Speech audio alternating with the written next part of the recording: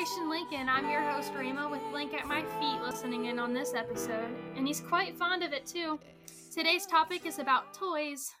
So dogs love toys, right?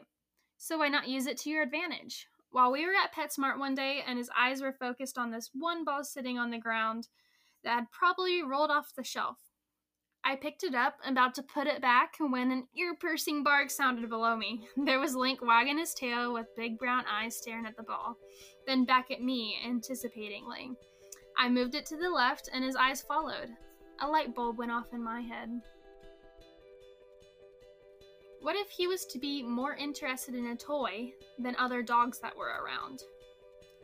Now, I knew from research dogs could be trained using toys, but I had always done treats with my dogs, and Link certainly loved them. But if I was to throw a ball and hand him some kibble, I'm not sure which one he'd choose. I thought maybe I could do a combination of them both. He has a favorite frisbee, so one day I thought I'd test my thoughts out. When we walked into the store, his eyes were on me, ready for the disc to go flying. A dog was at the back of the store, but he didn't even notice him. I tried the toys and treats combination though the next couple weeks, testing out which ones worked better in certain situations. I saw that it was easier to have a toy out when working in open space and then treats when in a store or busy area. I think the treats were more rewarding in those circumstances because it wasn't taken away. Well, I guess it was technically since he ate it.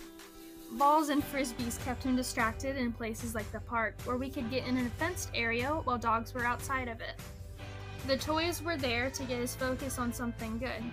When someone's in a good mood, it's more difficult to spoil it.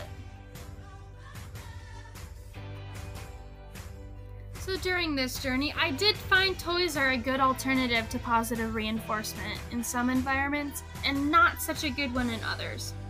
Do your dogs get super motivated by toys? Maybe they could learn with them. If you have a special toy that doesn't lie around the house, you maybe could use it for good and wanted behavior.